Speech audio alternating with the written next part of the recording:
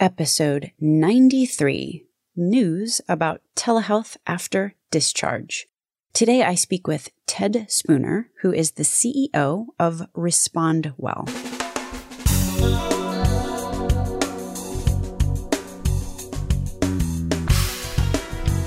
American healthcare entrepreneurs and executives you want to know.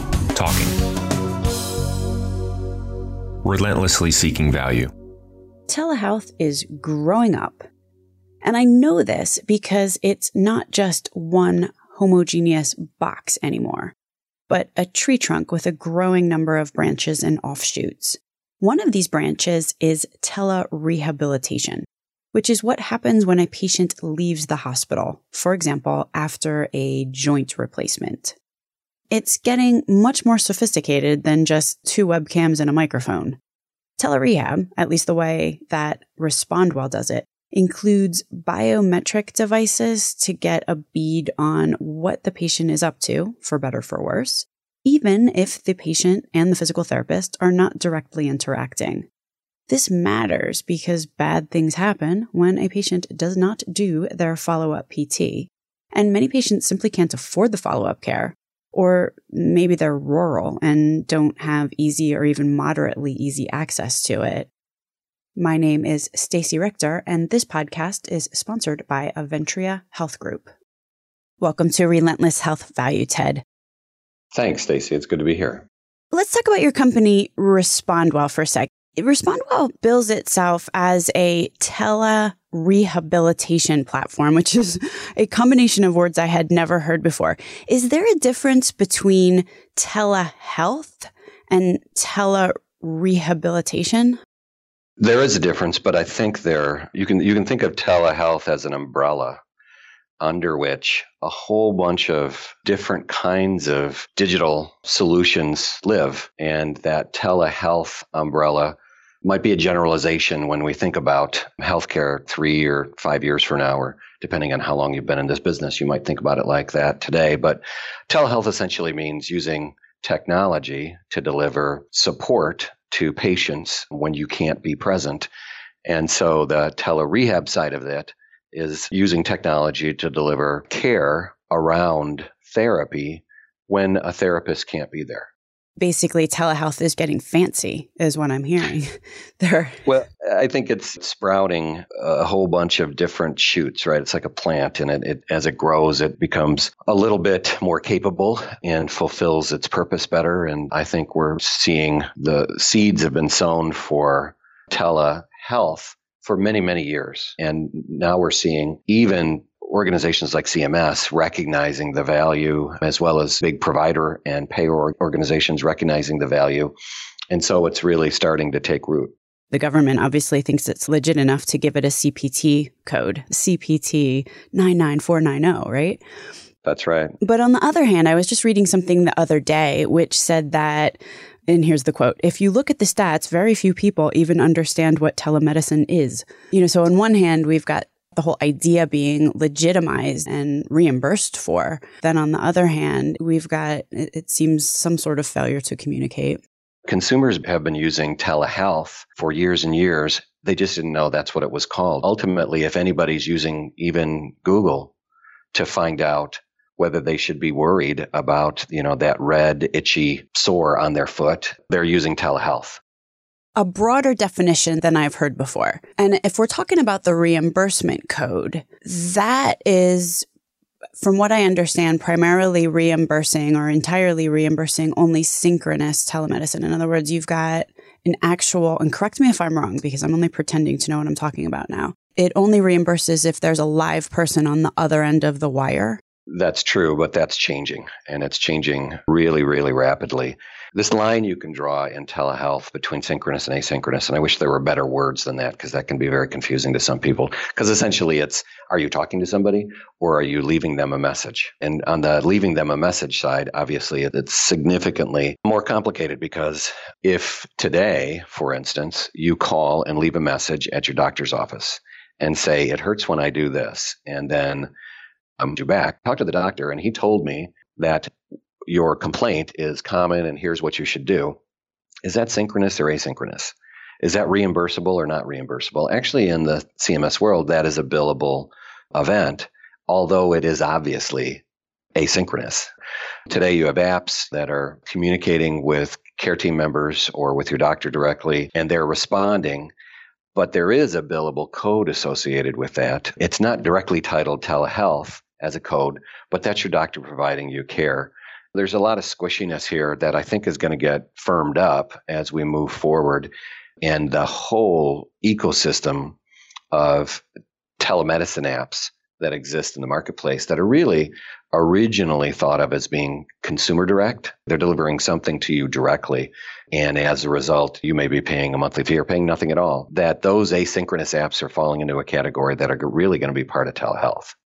Where do you see providers and payers starting to get the notion that using these mobile apps or other technologies, it could help them further their organizational imperatives? There's kind of this change in the hierarchy of decision making, both from the point of view of a payer or a provider, and a change in the decision making really on the part of a consumer. And that hierarchy starts with, am I going to get reimbursed for this? Am I going to get paid for providing this service? Am I going to have to pay for providing this service? So let's just take one category like CJR, the total joint replacement bundled program that is out there today from CMS. That essentially says to a provider, we're going to pay you one price, no matter where you are across the country, for these different kinds of care underneath this category of care, let's say knee replacement, and both on a pre-surgical basis for the actual surgical event and for post-surgical. But there's only going to be one price. And then you're going to fit underneath that one price all of the activities necessary to get to a good outcome. That's a different model. And so as a provider, for instance, the way you're making decisions are really going to be based not on what's the code for this, what's the code for that. It's going to be based on what's the care I have to deliver under this one price in order to get to a good outcome. And so that changes some of the choices that you can make during the different stages of that episode of care. And it could be prehab. I need to really make sure this person is informed and educated about what they need to do post-surgery, or post-surgical. Now that you're there and I need to tell you exactly what you need to do on day one, what to look out for, when to call me. None of those decisions necessarily have to be driven by whether there's a billable code. They only have to be driven by whether this is the right thing to do and can I afford to do them and stay in business under this kind of single reimbursement for this episode of care. I can definitely see the use case in what you just described for anyone participating in, like you said, a bundled payment pilot or shared savings arrangement. For everyone else, though, would they fall into the fee for service? I'm looking at that CPT code reimbursement model. I could also see it for employers, if you're actually the one paying for that. But is there a third category of reasons why something like the total joint replacement example that you just gave might be appealing, if only from a cost perspective or a reimbursement perspective, forgetting the clinical quality improvements for a sec? Well, sure. So like many, many things in life, we've got to answer with it depends. So it depends. And so let's say you're in a rural setting. And availability of physical therapy, for instance, is just low, or it comes at a very high cost. I've got to drive 2 hours. Then the choice becomes, can I deliver this care or not? And can I deliver it at a cost that even if it's not reimbursable, or if it's reimbursable under some program that it has complications to it, can I still provide the care? And probably more importantly, especially in high deductible insurance plans, from a patient's point of view, can I afford the care? Can I actually have confidence, let's say in a MCL tear, and we've got a knee surgery that's occurred, but I live 2 hours away from therapy. Can I still go home after surgery, not have to stay in a high cost environment, high patient cost environment, let alone a high provider cost environment? Can I go home? And when you think about that scenario, it applies to millions and millions of healthcare consumers. And it may not be completely obvious to people like us that live in metros and we just have to walk down the street to get care and we've got tons of choices. But if you live 2 hours from a metro your choices are diminished significantly. And so that's kind of one example of why it still today means either getting care or not getting care, irrespective of the reimbursement side of it for that particular population. And then there are many, many other examples.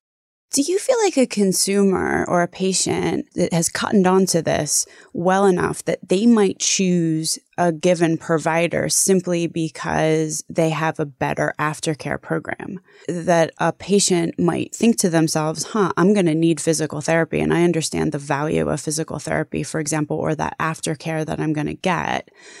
And I know I can't drive 2 hours to my appointment, or I know the cost is prohibitive, or any of the other things that you just mentioned. So I'm going to choose a provider based on their availability of a program like this. I'll give you a really non-obvious analogy, and this just comes out of my background because I don't come from a healthcare background. I actually come from a financial services background. And I originally came into my working life, the computer science and a finance background. I went to work for a bank, and I was a CFO for a bank, a credit union actually. And one of the dilemmas that credit unions have is they can't build branches everywhere. They actually are prevented from doing that. So it's not like you can just find a Chase branch or find a Bank of America branch. If you're a credit union member, you have to go to them. And so it becomes a real difficult decision if you move away from where your credit union is because you can't get there. And so we invented this thing in the early 90s called online banking. And online banking said, don't worry if you move to Virginia and you're in an Oregon credit union, because you can use online banking to do almost everything that you need to do. So when I moved to Virginia, let's say I moved to Virginia, I didn't actually move to Virginia, but if I did, I didn't have to look around and find the choices of the banks that I could walk in the front door at the branch. That brought big change into consumer decision making. Once the availability of online financial services began to take hold, people started to make brand choices and service provider choices based on almost 100% based on convenience, obviously based on quality and based on a few other things. So to answer your question about healthcare, are people going to make healthcare choices driven by the convenience of care delivery? Can I get the patient education I need to get without actually going into the doctor's office, sitting in the waiting room, seeing him for 10 minutes, having him tell me this is what I need to know and this is what I need to look out for? Or can I just do that from my kitchen table? Probably what it's all going to boil down to is the patients and consumers really understanding what the value is and the importance is of that aftercare. It's pretty evident if you can't get $20 and you need $20 that there's a problem. But sometimes I wonder whether people really appreciate the fact that their knee will never get better unless they do the PT. Sure. Oh, yeah, of course. But as an informed consumer who's also become informed about what's the right phone to buy, what's the right car to buy, where's the right house to buy, I know that I have a place where I can go to get those answers. If my motivation is to feel better and to return to function, return to whatever it is in my life I want to return to, then I'm going to go search out the information necessary for me to achieve that goal. But even further, if I can get a provider who's going to provide to me a capability that allows me to know what I'm doing is correct and is at the right frequency and get information about, it's going to hurt when you do this at first and you're just going to have to understand that's part of the healing process. But later it's not going to hurt and you're going to be able to walk around the block. That's more than I'm going to get just on the internet. That's what I'm going to be getting from a trusted source. There was actually an article in the Washington Post, I think yesterday, and the title of the article is Hospital Discharge. It's one of the most dangerous periods for patients. And then there was paragraph after paragraph of examples proving that point. A lot of it had to do with medication errors. The example was actually a heart-wrenching story about how a woman was discharged with a heart condition and she somehow or another wound up taking home a very brutal cancer drug. It wound up actually killing her. There's quote after quote, the most risky transition is from the hospital to home. Do you feel that telehealth has a potential to assist in that way? If we all understand that discharge from a hospital, medication errors happen. The other thing that often happens is pain management issues. People get hooked on things when they get discharged from the hospital. Sure. Can telehealth be used in such a way that will ameliorate some of those very common issues. Let's take something that's even more common and specifically related to physical therapy. The kind of physical activity that's necessary, let's say, on a post-surgical shoulder. I mean, that could be post-surgical mastectomy. It could be post-surgical rotator cuff. It could be anything. And the lack of adherence to some sort of therapeutic regimen that actually moves your arm can result in a frozen shoulder. It can result in things that are not good. It's not a good outcome. But once the patient leaves that high-cost caregiving presence, you don't know if they're doing it. You don't know until they come back and they've got an issue, or they come back and they don't have an issue. Technology can monitor, obviously with the patient's agreement, and record whether the patient is doing that work. If they're not doing the work, it can alert. If they are doing the work, then it doesn't have to engage that high-cost resource. And so technology for sure can be that adherence driving system that keeps costs low on the provider side, but keeps care high on the patient side. And I know that sounds a little pie in the sky and, can technology do everything? But there's some very basic things that technology can do. Did you show up and do the work? Was it you? When you did it, did you do it the way we asked you to do it? And that's what we can do. And that's fundamentally, that's what a person does when you come in for physical therapy. They want to know that you've got range of motion. They know that you're returning to strength or returning to balance.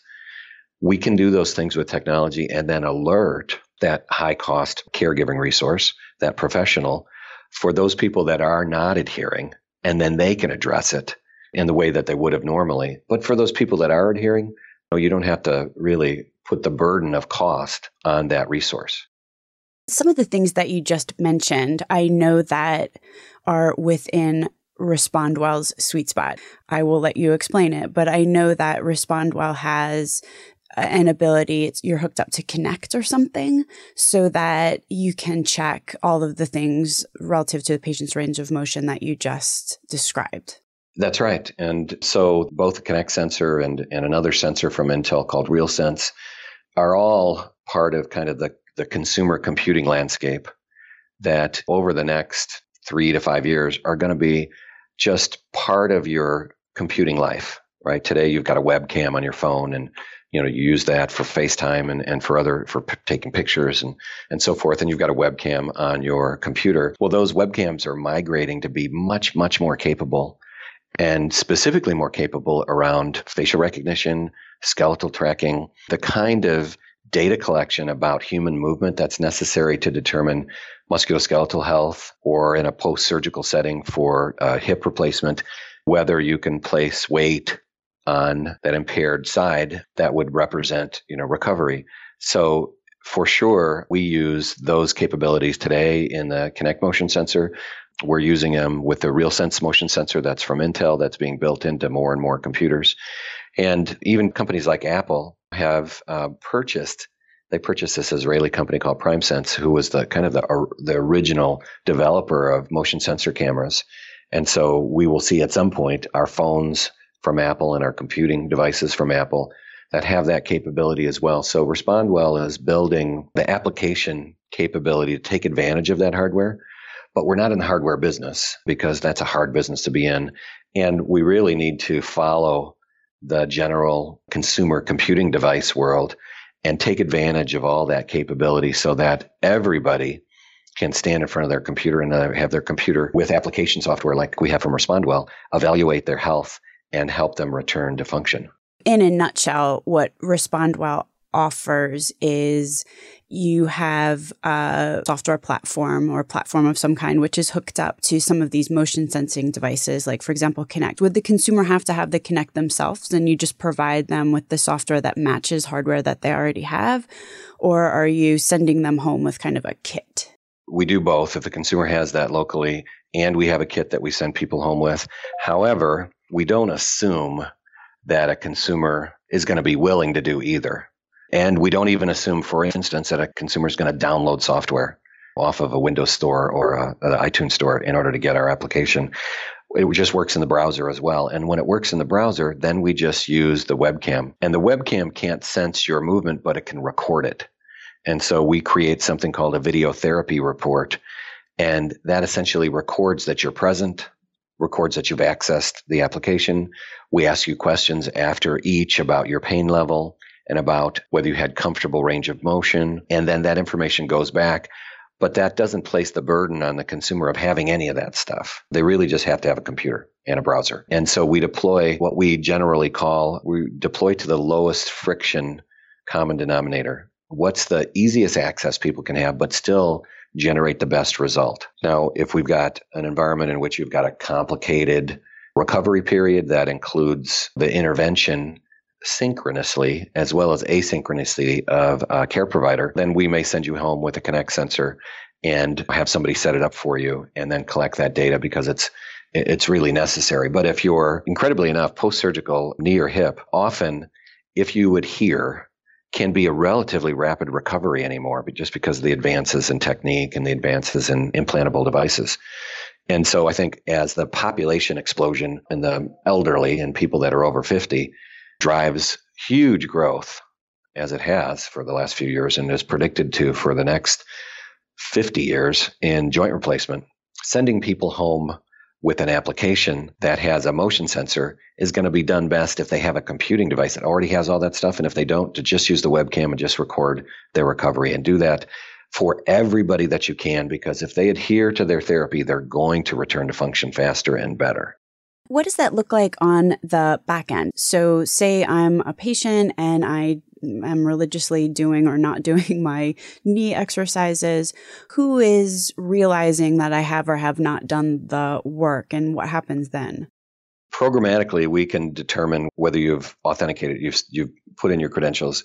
And then if you think about you can just think about the kind of report that anybody who's ever been in any kind of work setting, you read a tabular report and it's got a description of something and it's got maybe a picture. And for us, that kind of report is kind of an organic living document. And it literally has a video. We take a video from the webcam of the person next to a description of what they should be doing, next to the comments they've made about doing it, and then it shows them doing it in video. So while you can't hold up a piece of paper and actually see a video move on it, but you can look at that on your screen as a provider, a care team member, scan what the patient has said about what they've done, see that it is the patient, and see them moving. And it's the same when we use a motion sensor technology. We superimpose a skeleton on that moving video, and then you go to the next movement that you ask them to do. And so that's why we call it a video therapy report.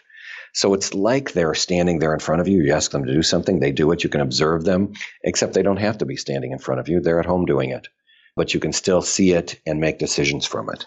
Is that happening synchronously, or is the care team person looking at a whole bunch of them later and then following up or something? Well, it's definitely happening asynchronously. So the patient's not really there doing it. However, because of the way the technology works, it can triage, right? It's everybody, at least I do. I don't know if everybody does, but I go back to the, I learned what the word triage meant when I watched the TV series MASH when I was younger. And you go into a room full of hurt people and look at each one of them and determine which one needs care right now.